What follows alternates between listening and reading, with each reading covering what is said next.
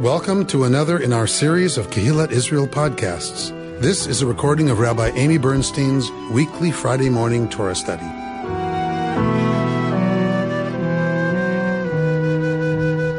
Every now and then I get excited about a new publication or a new way in, a new way to study some of these texts. I've been teaching Torah for 22 years, and the texts don't change.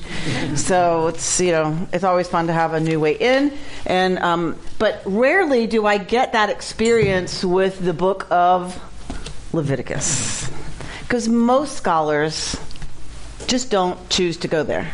Right? This is not the book they choose if they're going to focus on a biblical work. This is not the material they choose.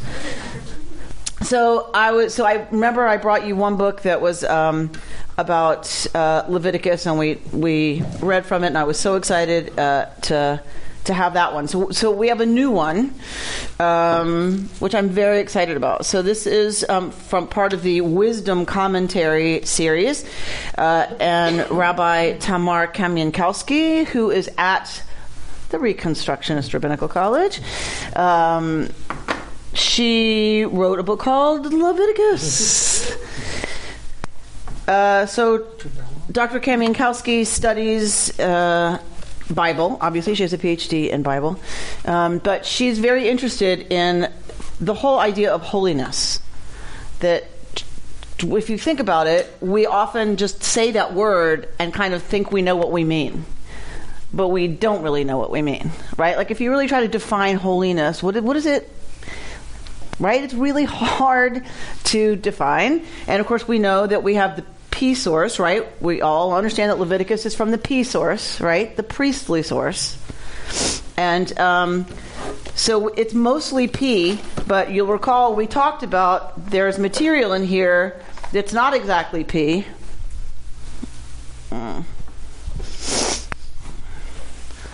That there's another author whose material is here, another school of thought.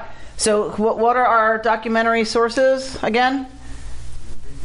J. E. Right? The Yahwist, the Elohist, right? This is the early material. The priestly source, this is Leviticus. Right? And then we have the Deuteronomist. Okay. Well, in Leviticus, in the priestly material, there's several divisions. There's P, and then P subdivides, but to different, possibly periods of P. But remember, we talked about within P, there's also H. What is H? Do we remember? Cecile's going. Did I miss the notes? Did I miss a test? The Holiness Code. Of course. So the school of thought that deals with the Holiness Code is a little different from P. Okay? So remember we talked about the early prophets. The early prophets are responsible, possibly, for the writing of the holiness material within P. Why?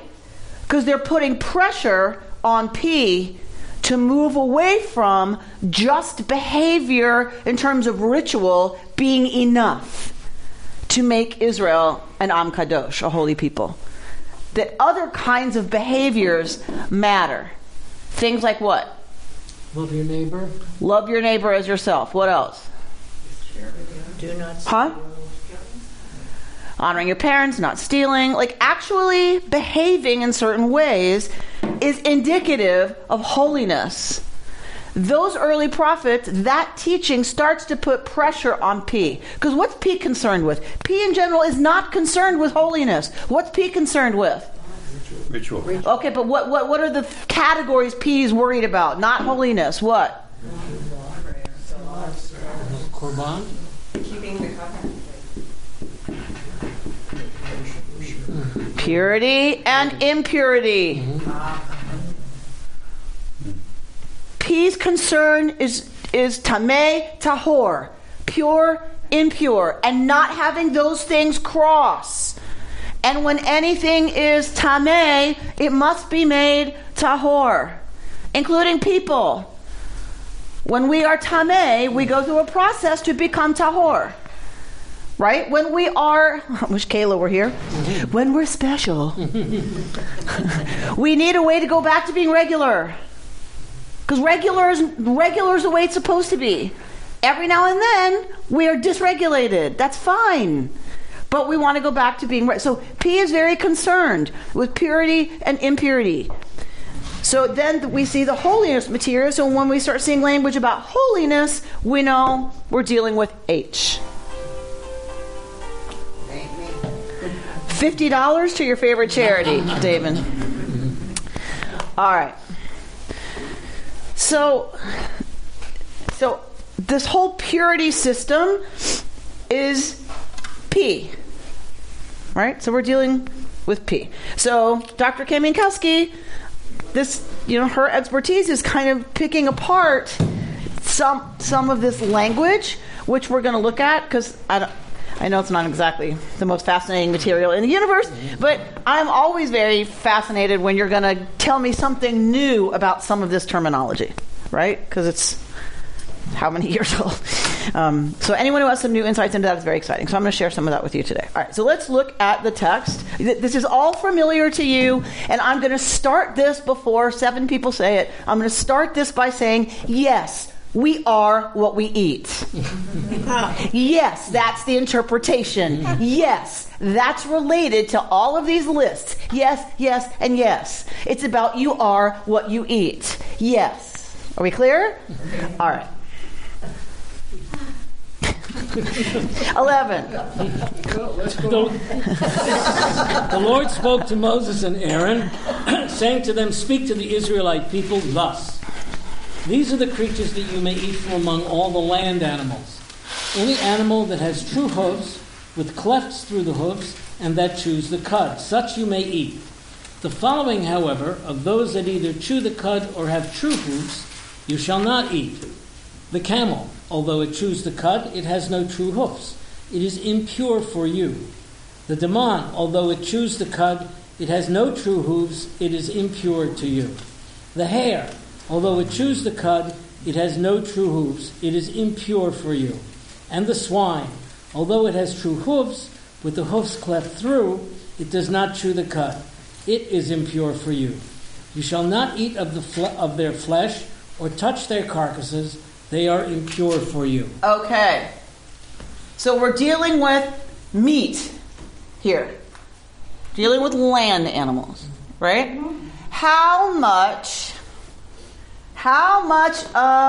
What percentage of their diet in the ancient Near East, in Israel, would have been meat? Very Small. Not much. Not much. Less than 20%.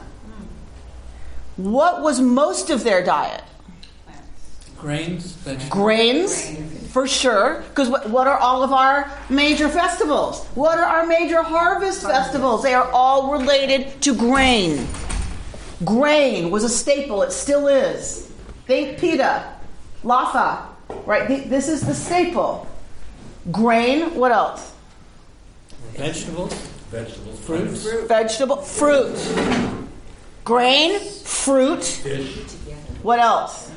Big category in Israel. Chicken. Beans. That's a bird. That's animal protein. Animal protein would have been less than 20%. Grains, fruits, and Fish have been a big Fish. from the Mediterranean. what do pastoral animals produce? Milk. Dairy. Oh, seriously, you people who go to Israel didn't get that? Wait, tzatziki sauce. What are you going to put on everything? A yogurt sauce. You eat yogurt in the morning and you put your vegetables in it. Like so, right? Dairy, cheese, yogurt, right? All the goat cheese, right? If you're raising goats and sheep, you have lots of dairy, not cows. Right? This is not cow milk. It's not cow country, really. It's not cow country. So What is a daman? Sorry. Does someone have a different translation? It says it's a member of the hyrax family. Oh, it's a deer. Well, it's a brownish-gray mammal, rabbit size, and resembles a guinea pig. Oh. And they're native to Africa and Southwest Asia. All right. So I will read from Dr. Kay Minkowski's book. Among those that chew the cud or have divided hooves, you shall not eat the following: the camel, for even though it chews, the rock badger, for even though it chews the cud, it does not have divided hooves, the hare, right, and then the pig. So that's what I have. All right. This commentary says the daman is a small mammal, the Syrian hyrax. That's what she just said. All right. So, Amy, yes. it looks like there's a concerted effort to limit the amount of available meat. Okay. So, yes. That's healthy. So yes. So, very little meat was part of the diet. If grains and dairy are the primary sources of nutrition, who are the technicians responsible for 80% of the nutrition of the people? The women. The women. It took 3 hours a day to prepare grains enough to feed a family of 6. Women are the technicians of this subsistence technology, right? But preparing grains so that they are digestible, and preparing dairy into the things that Yogurt. are yummier than just drinking goat milk, right? Okay, so we know this stuff. You don't have to be an expert in this stuff. Who are the technicians in the meat system, the sacrificial system? The men. The men. So that makes some sense. If meat is your special protein, your special food, and you want to communicate very clearly patriarchy, who do you give that technology to? The men. So it's another level of the priests all being men and the priests dealing with sacrifice, right? Was there any word on who controlled the fire production? Was that ever? Well, women would have been tending the hearth. Women would have been tending the fire that makes for all of the food that you ate at home. So, Lynn, what was that look? Well, the look is if there are so many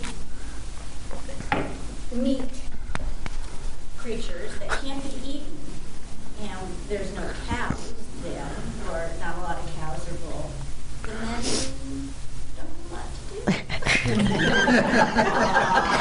If the categories of meat are so limited and they're not doing 80% of the food preparation, what exactly are they doing? They're drinking coffee, they're welcoming guests that the women will cook for. So, but I mean, on the one hand we laugh, but think of the text about Avraham. Avraham is sitting at Petach HaOhel. He's sitting at the opening of the tent, welcoming guests, right? And what does he say to Sarah when he sees 3 strangers approaching? Quick! Go get the good flour and make special cakes and kill or whatever and That's what men do. They give the orders. So we do see something of a culture where, right, the women are the ones, right, who are dealing with 80% of the work in terms of providing once things get to the home. So you have other physical labor, right? You have planting, you have sowing, you have reaping, you have harvesting. You have there's other work that would have been done that required people outside the home doing that work, right? Yes. It seems to me, though, that, and I know you're going to think this is very terribly sexist, Okay. But you let the men kill the animals. So say more. Women who are handling babies and children are not going to be so interested in killing animals. So possibly, are you saying that it's sparing women that experience? Maybe. Maybe it's sparing women the experience of having to actually murder stuff to eat it. Yeah. Right? Dealing with the blood and dealing with the slaying and dealing with the carcasses. That maybe that's not, women are not going to be so interested in that. It sounds sexist as much as it sounds orthodox to me. Women are spared, so they don't sit with us. So to Judith's point, sparing them from that and excluding them from the most lifted up experience is paternalistic. It's a very fine line. Pays a price. So it's because why don't women get called to Torah in Orthodoxy? They might be unclean. Because they're not. No, because they are not commanded. And you will take the aliyah from a man who is. There's no reason women are not called to Torah. It's that they are not obligated. Once you excuse them, why are they not obligated? Have to take care of the children. Because any mitzvah related to time, women are exempt from. Why? They're taking care of the home. They have to take care of the home. They have to take care of 8 children. They have to take care of their sick in-laws. If you made them have to be at services 3 times a day at a certain time, you would interfere with the mitzvot that women are most suited to. Yeah. And so that line between you're excused, you're exempt because you have really, and I'm not being sarcastic, you have really important things to do. We depend on you raising the children and keeping kashrut and keeping the home and keeping everybody safe and happy and fed and clothed and bathed. That's really important work. So we're excusing you from the yeshiva. We're excusing you from davening. We're excusing you from aliyah to Torah, talit. We're excusing you, and it's a very fine line between excusing and excluding. But you get no choice in it. You are excused. You are excused. That is the halacha. That is the law. And once you're exempt, if everything is really truly equal, that might be fine. But just like we see here, what's lifted up in the culture? How learned you are. Yeah. Oh, well, if I'm excused from the yeshiva, how am I going to become learned? I'm not. Yeah, unless I'm yento, right? Like I'm not going to achieve. I'm not going to have any access to the technologies that result in the most respect and the most prestige in the culture. That is a very tricky line. And if you talk to Orthodox feminists, they will tell you they don't want to daven. And if they daven at home. They're like, what do I need a minyan for? If I need to say Kaddish, I'll find a minyan. But otherwise, I'll daven at home. What do I need all that shuckling, whatever for, right? Do you know what I'm saying? Like, Orthodox feminists will tell you, it's good I'm excused. You're right. I don't want to slaughter animals. Thank you very much. I'm not interested. I have babies that I want to be with, right? You know, and so, but it's a very fine line, and a lot of it has to do with, I think, what Judith put her finger on.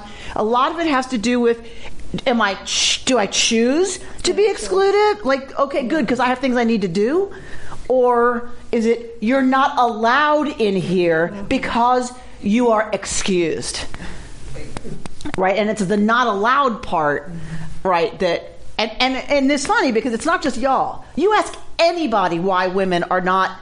Don't do this, don't do that, don't do this in the tradition, and you'll get some crazy answers about, and I would have had them too, about why they're not allowed. There's nowhere it says they're not allowed.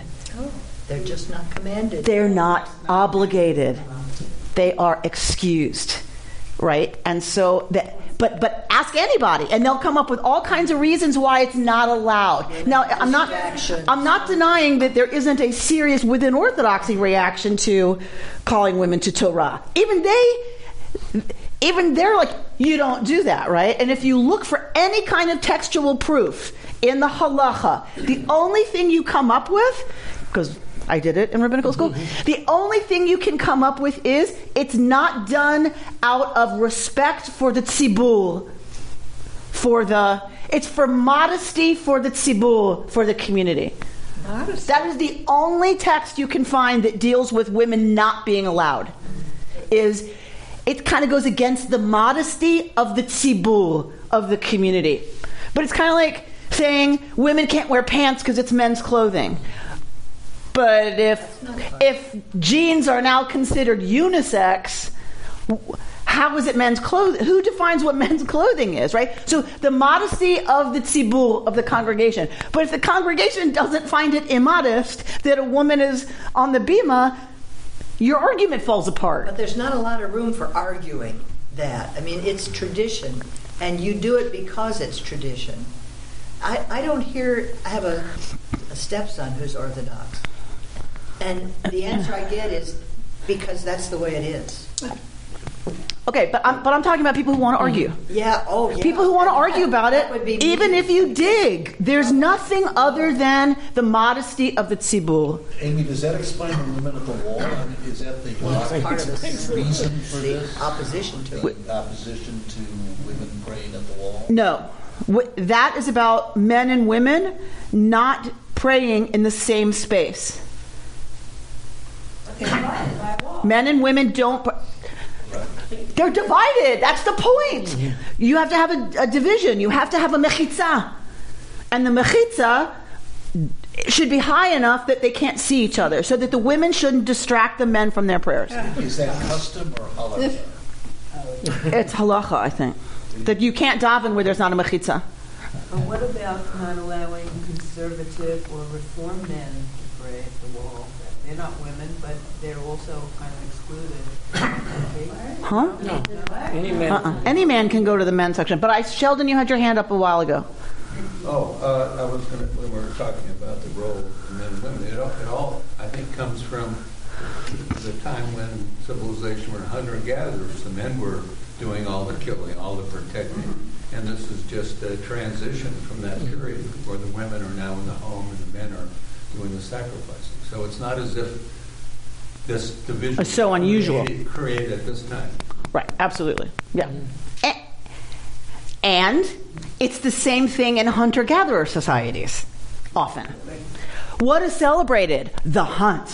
Who are the victors? The ones who kill, right? So it's the same thing we're talking about, that like the technology that's only 20%, because that's the same in the hunter-gatherer. Women gather 80% of the diet, and hunting is 20% of the protein, right? So again, but what's lifted up and celebrated is the stuff that the men have control over.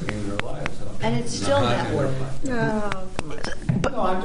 No, of course, but that's what's celebrated. That's what's lifted up, rather than I know where that stuff grows. I know where that herb grows. It's going to cure you who got gored because you got in the way of the stupid animal, you idiot. Right? I'm the one who knows where those plants grow and when they grow and how to but is that lifted up and celebrated? No. Right? So it's no different in that sense. I want to say, what you have here, and it probably is not unique to Judaism, is you've got culture and religion interrelating with each other. So it's hard to pull apart what is actually culture/tradition and what is actual religion. I'm going to argue there's not a separation. But right, I say that there isn't a way to separate those. You can't separate religion from the culture that produces it. You can't. The religion is the spiritual expression of a people, right? Of a culture, right? And so I'm saying they're interrelated, is what I was saying. What I'm saying is there is no difference, right? You can't separate the rituals here from the culture that produces them and relates to them, right? That's all right. Anthropology 101. Thank you. Thank you. I have a degree. The interesting thing about all these animals is all of these things are things you can see. Okay. So you don't need to know the name of the animal. So let's look at the ones that are forbidden. Look at the ones that are forbidden. What does it say about, how many are there? There's 4. Mm-hmm. What does it say about 3 of them? Oh, the code and the They have, right? What do they have and what do they not have? They don't have true hooves.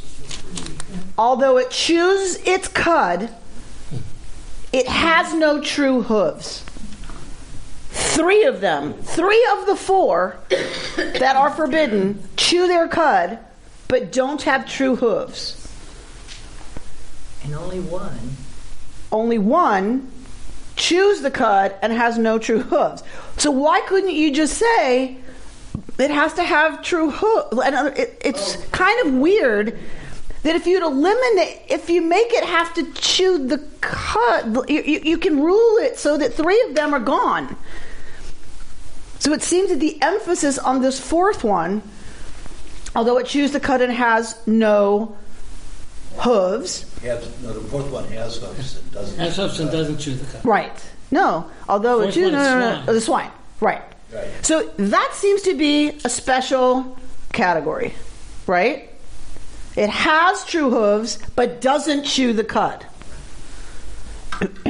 So part of the question is why the swine, being kind of the only one in this category that's forbidden. Because bacon is so good. Because bacon is so good, right? So Dr. Kay Minkowski goes to she cites some interesting research that all of the other ones and all of the animals that the Israelites would have been raising give birth to 1 or 2 at a time. except pigs. Pigs give birth to a litter. And, I did not know this, pigs can get pregnant while they're pregnant. Yeah. So there can be multiple fathers of the same litter. Same with dogs. Dogs the same. Sexual harassment. They can be impregnated by cheating on. If the pig's an estrus, how do you know she doesn't like it? So when a pig is ovulating, it can Be impregnated. It can be impregnated by several males. Wow. Dogs can be too. There you go. Who knew? The things you learn at Torah study. Let people know. So what? Tell me about that. Okay. Why do you think Kay Minkowski is going to cite that research? What does that mean? It means that if you allow the pigs to do that, you may get mixed up and allow humans to do that. Aha. So there might be something taboo about just how fertile the pig is. And taking many partners and having babies with many partners, that possibly there's something like, that's stepping a little too far over the, even for animals, like appropriate behavior, right? So if we are what we eat, and we've had that conversation in here many times, you're not going to eat a bird of prey because it tears things apart, it eats garbage, it eats dead stuff. You don't want to eat that. Robert's looking confused. So perhaps you don't want to eat, if we are what we eat and we're putting some metaphorical attributes to the things we don't eat, possibly one of the things we don't want to eat is a sexually promiscuous animal. That's not where you were going, Robert? Bert's like, and I'm president of this place. This is one of those examples of the other, of something that seems odd, because we've got the same situation with respect to things that live in the ocean that also can crawl up on the land. That's not okay. Right. So right. Those are that's not normal. It's one of these other not so good. Right. So we've talked in here before when we looked at kashrut. We talked about creation is separation. and categorizing, and that's how everything stays stable. Because when we have Noah, what happens? Those separating things unseparate, and then what happens? Blood. I'm sorry, could you define that? Is that Hebrew? Thanks, Bob. Right, so that's like, and then it's like all, right, chaos again. And that's how everything's destroyed. So I see you, David. So everything is pulled apart and separated, and as long as everything stays separated, we're good. So line crossers are not good, right? So we talked about that made the rabbis very nervous. And it seems even early Israel, it made them nervous because they're the ones whose creation story we're talking about, made them nervous. So if it's a line crosser, a boundary crosser, off limits. Okay, I'm going to close us today with a whole new insight into animals and why some of them might have been kosher and why some of them might not have been. David? Is there commentary? I mean, when I looked at the animals that are excluded, there's the commonality, of course, is they either chew their cud or they don't have true hooves. Is there commentary as to why? What's distinct about that feature that separates these animals, saying these cannot be eaten? So, because they were scarce, or because so with all of kashrut, there is always an attempt to ask why. In general, the answer is because it says so. My kid says that. Right? It says so. God doesn't want you to eat it, so you don't eat it. There's not a lot of energy spent on why. But people who really want to go there, go there. So why? Why not? So some say, well, because what if you see an animal and you've never seen it before and you don't know if it's kosher or unkosher? Well, if you pick traits that you can see, then you know it's got a split hoof and it chews its cud. It's kosher. I can eat it. Okay, that's a possible why. But a lot of these animals, I learned from Dr. Kaminkowski, a lot of these animals were not things that Israelites would have had access to. Anyway. So if you don't eat them, you put them on the list of things we don't eat. Right? But the pig was widely produced, widely, what do you call it? Cultivated? Husbanded? Raised in the ancient Near East and was eaten by Canaanites. For sure. So a lot of these things are on this list Israelites would not have had access to easily, but the pig for sure was very prominent in the diet of Canaan. And this is where, along with how fertile the pig is, this is where some of the research suggests that the pig might have been a symbol of fertility.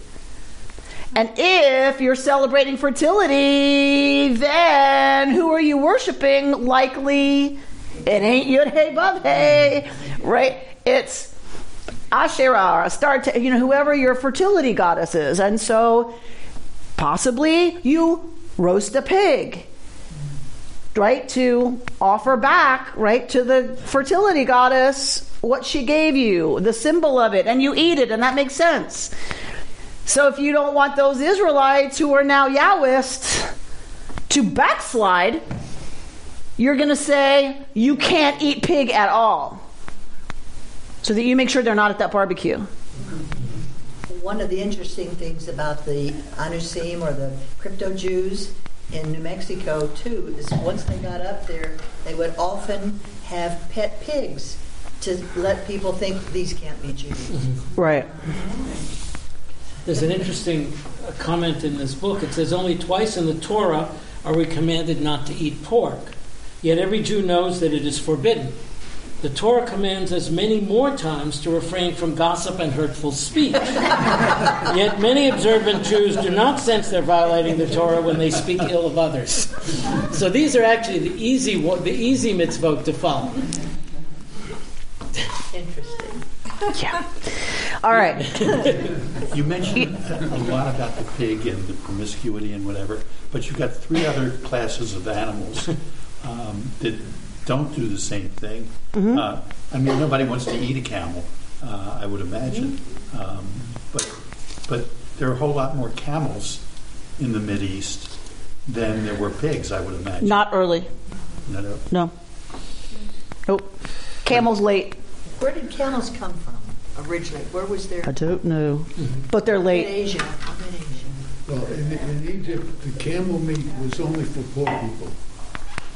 There you go. They wouldn't let me eat camel meat. They said that's not good. It's like eating tire rubber, right? Like they're road weary. Like what? All right. The other thing is the Muslims don't eat pigs. I wonder if it's the same that they want their women to be only for them and not have other. Right, but remember, right? So we don't know that that's the origin of any of it. They Right? probably took it from Judaism. We don't know what the origins of are in Judaism. Even I'm just giving you interesting, fun facts that you might not have known. And you didn't mention that one of the arguments about kashrut is that it was meant to keep people separate from. So that was the thing about the pig later. festival, Yeah. right? But also, right. So how do you identify and continue to make sure that you are. Yeah. Right? That you identify over and against. It's universal. Mm-hmm. What we eat is what, in part, defines us over and against other people. Right? Like, you go to other ethnic cuisine and there's some scary stuff that they serve you on. Right? There's some scary stuff. And our reactions are visceral to being served something that is not part of our cultural norm, right? We get unless you're Rabbi Nick Renner, who'll eat anything. Right? We have a visceral reaction, right? It is core in some ways to our identity, what we eat and what we don't eat. And I'm not talking vanilla versus chocolate, right? I'm talking about those things that it's like I would never put that in my mouth. Mm-hmm. But other people, right, it's completely normative. And it's one of those places anthropologically that we see that it's really visceral, our reaction to. You can see puppy farms in Indonesia, and they're being raised for food. All right, let's go to verse 9, because I just can't even go there. These you may eat of all that live in water. Anything in water, whether in the seas or in the streams, that has fins and scales. These you may eat. But anything in the seas or in the streams that has no fins and scales, among all the swarming things of water and among all the other living creatures that are in the water, they are an abomination for you, and an abomination for you they shall remain. You shall not eat of their flesh, and you shall not abominate their carcasses.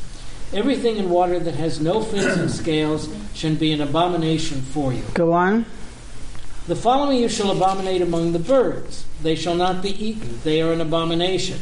The eagle, the vulture, and the black vulture, the kite, falcons of every variety, all varieties of raven, the ostrich, the nighthawk, the seagull, hawks of every variety, the little owl, the cormorant, and the great owl, the white owl, the pelican, and the bustard, the stork, herons of every variety, the hoopoe, and the bat. All right, so we're getting the introduction of the word shekets. And shekets, does the Green Book translate it the same way as abomination? Disgusting. So it doesn't say abomination. It says not tameh, impure. No, let's not go there yet. They say abomination. It says abomination in the Green Book? Yeah. Okay.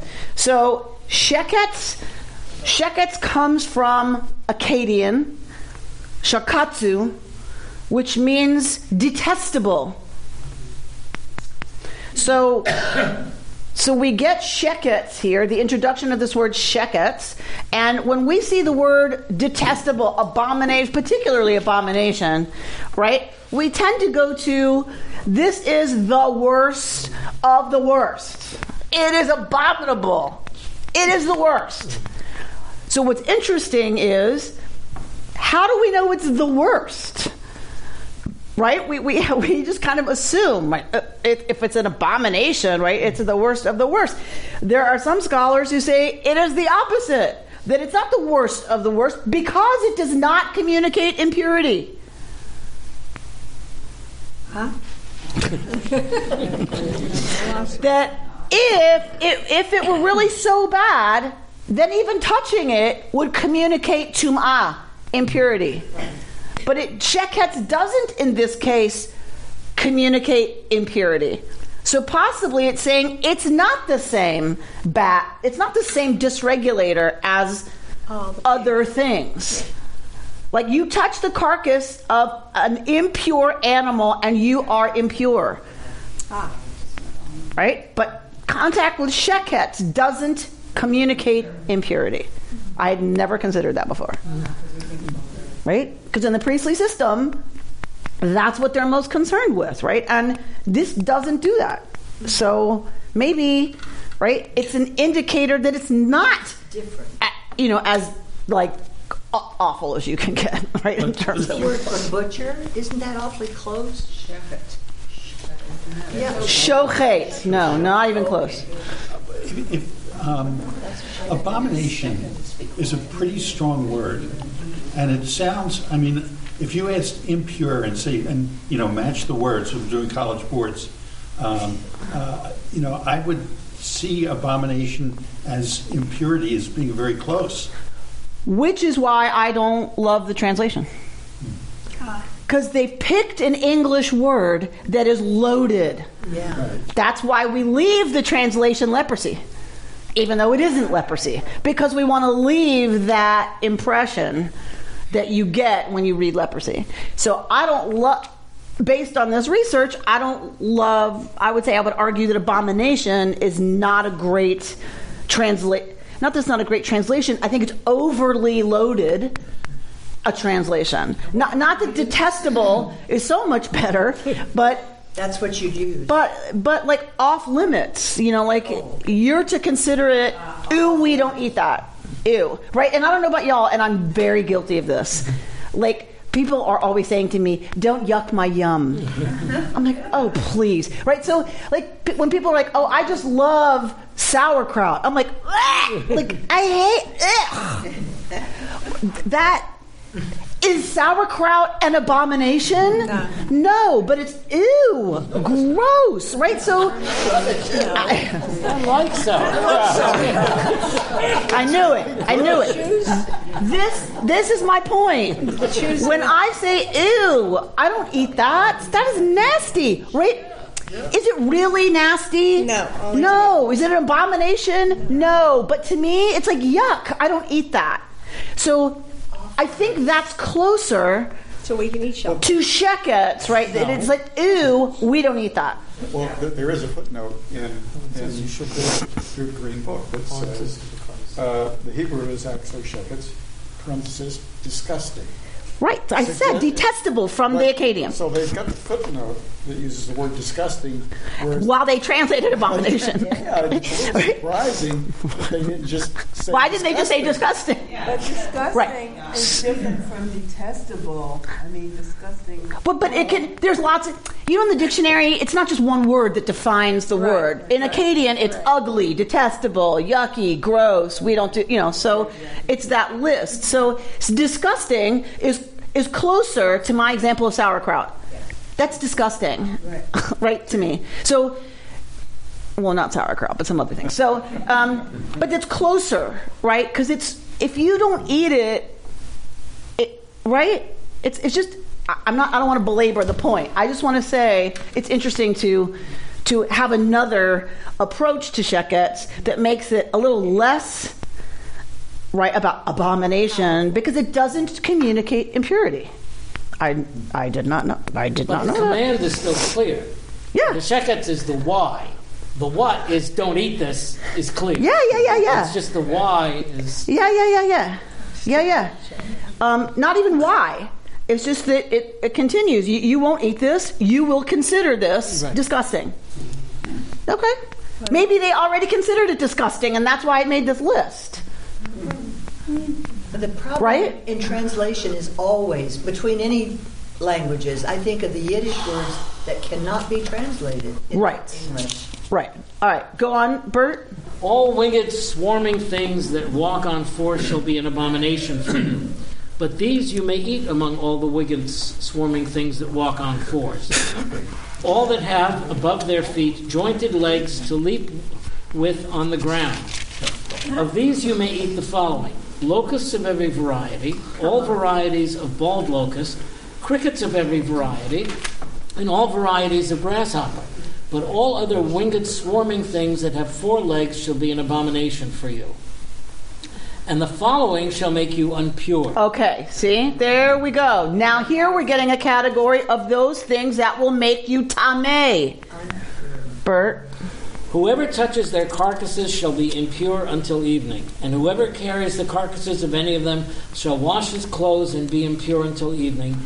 Every animal that has true hoofs but without clefts through the hoofs, or that does not chew the cud, they are impure for you. Whoever touches them shall be impure. Okay, so the higher category of do not have contact with them are these animals, and as we see later, one that's died. Right. If it's dead, right, serious impurity is communicated, right? So we can't eat something that died. You have to slaughter it, right? It has to be shechted, or you can't eat it. All right. So going to, somebody raised it earlier, going to the idea that this list limits how much meat you can eat. That you can't eat just anything living, whether it's land animals, sea animals, or things that fly. You don't have complete access to every living thing to kill it and eat it. It seems that is something underpinning this system, that yes, you're allowed to kill, to eat, but not indiscriminately. That there's a limit put on our appetite for killing and eating.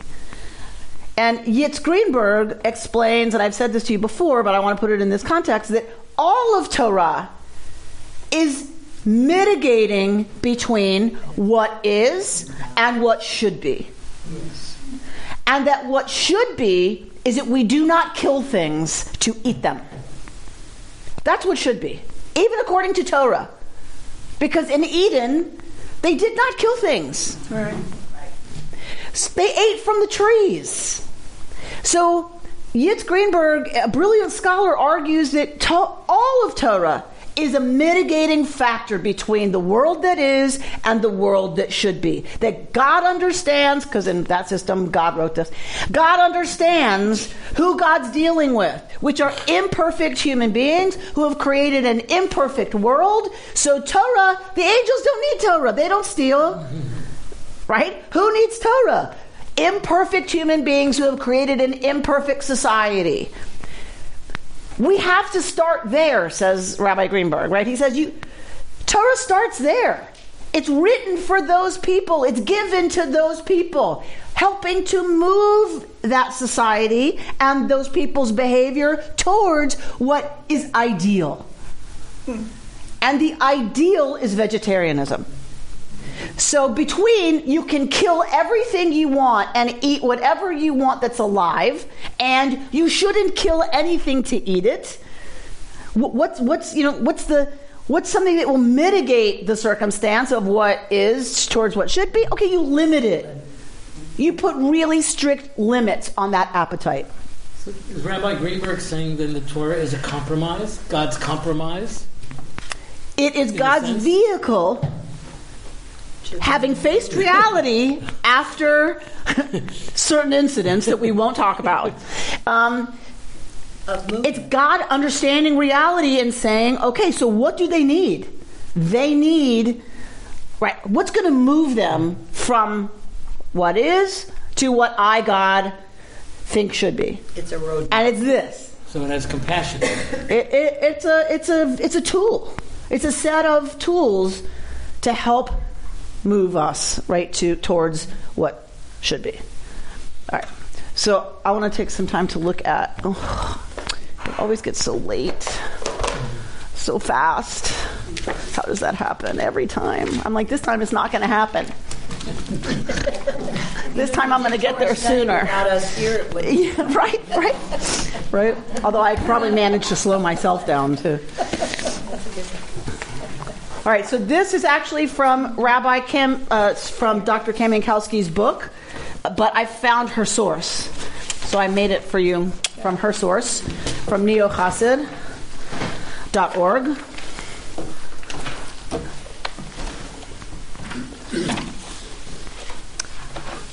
And I found it fascinating. What is that design on the cover? Women holding hands and dancing in a circle. Oh. Great. All right, you have it? Mm-hmm. Yeah. Does it start almost every religion? Okay, good. Every religion arises.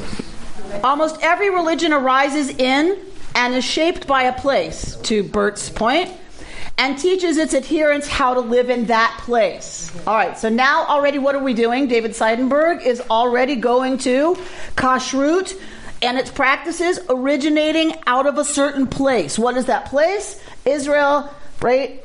Ancient Near East times, yes? In an ecosystem where humans depended on hunted game taken from large herds of wild animals, Sheldon, such as buffalo on the North American plains, the prohibition found in Leviticus against eating blood would be almost impossible to follow.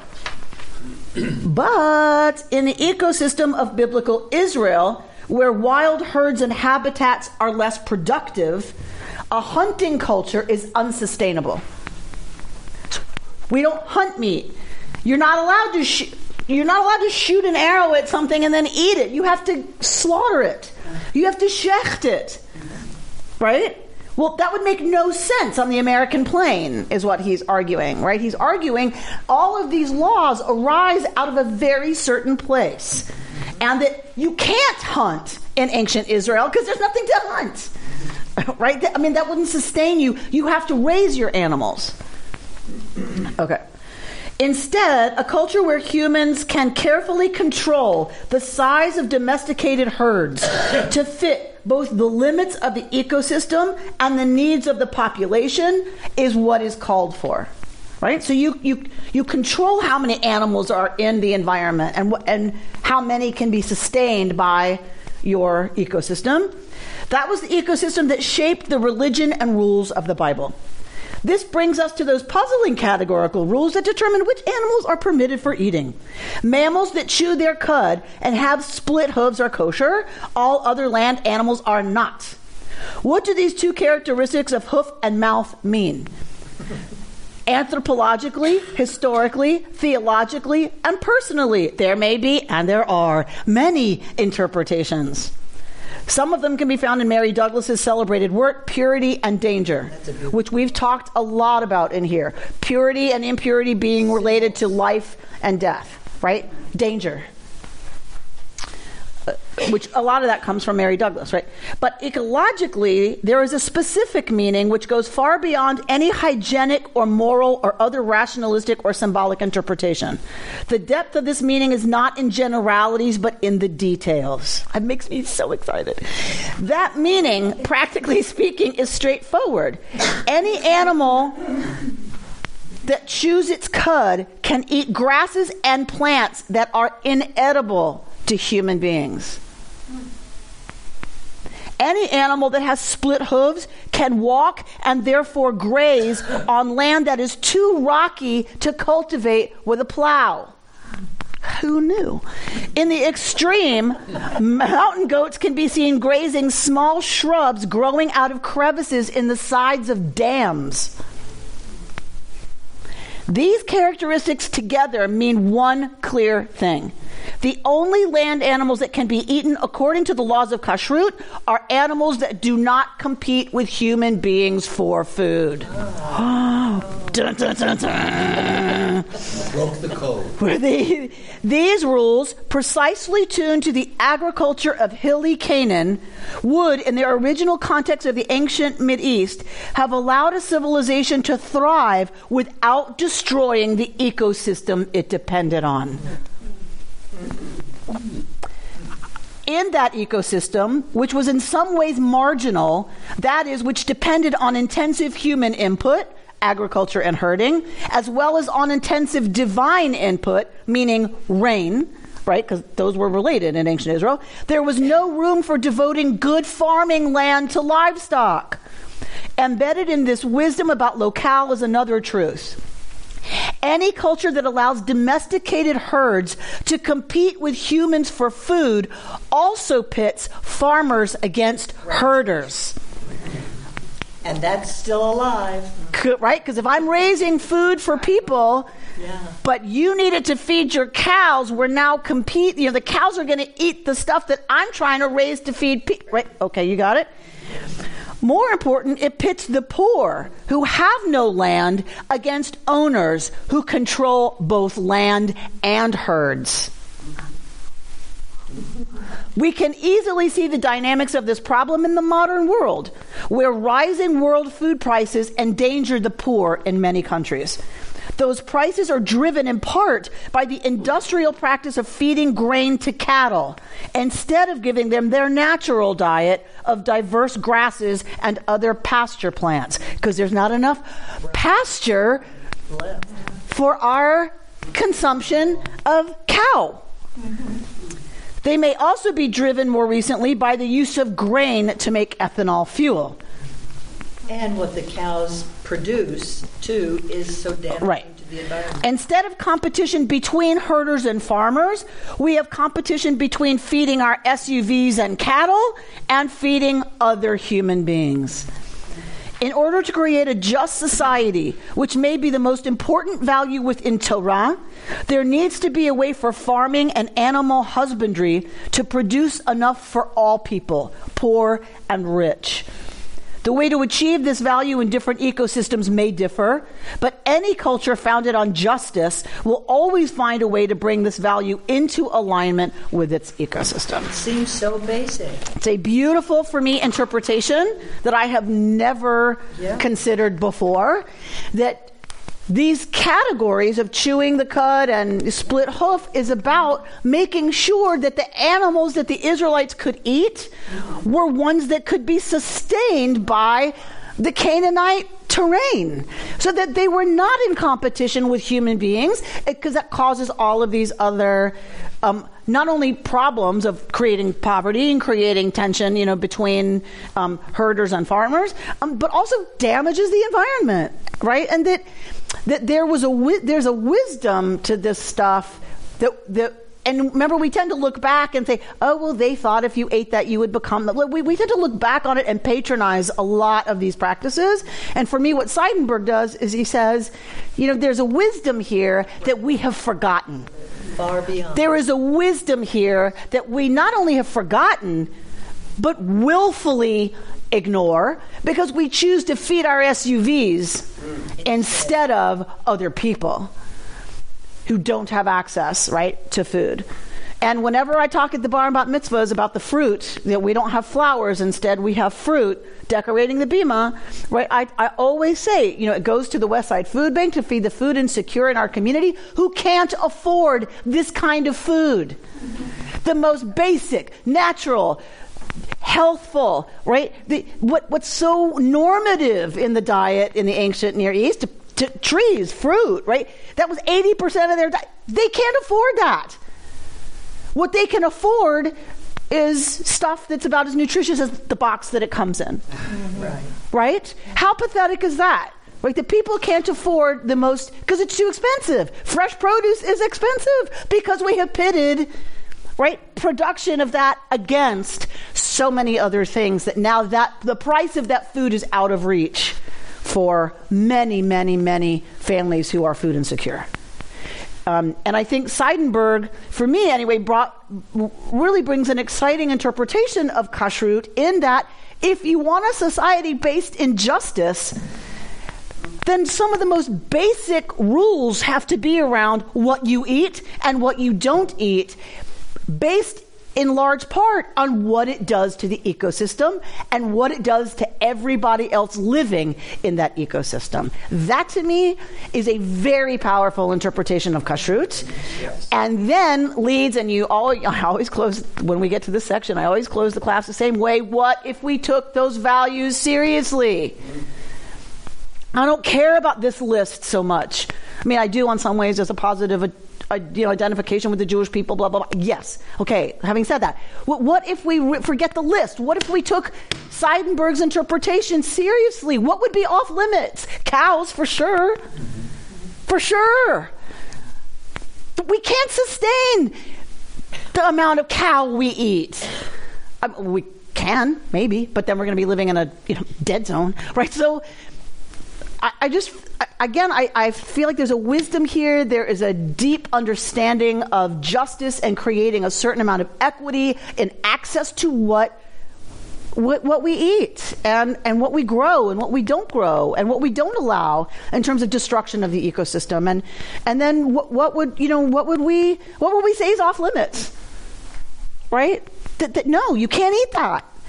It causes incredible injustice in terms of, people and their access and the poor, who's poor and who's rich.